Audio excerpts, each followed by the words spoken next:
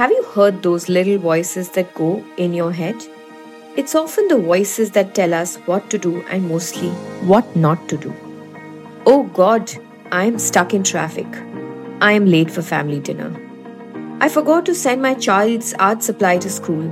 Maybe I'm not a great mother. How can I ask for a salary raise? My boss knows the good work I have done. Why should I create this podcast? I'm not a content creator. What do I have which is worth sharing? It's multiple voices like these that have led my professional and personal life all these years, and I know I am not alone. It's every woman's story.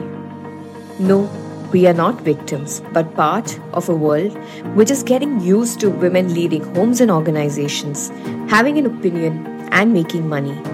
This podcast is my attempt to talk to the many voices that women deal with in their heads and the many roles that they play.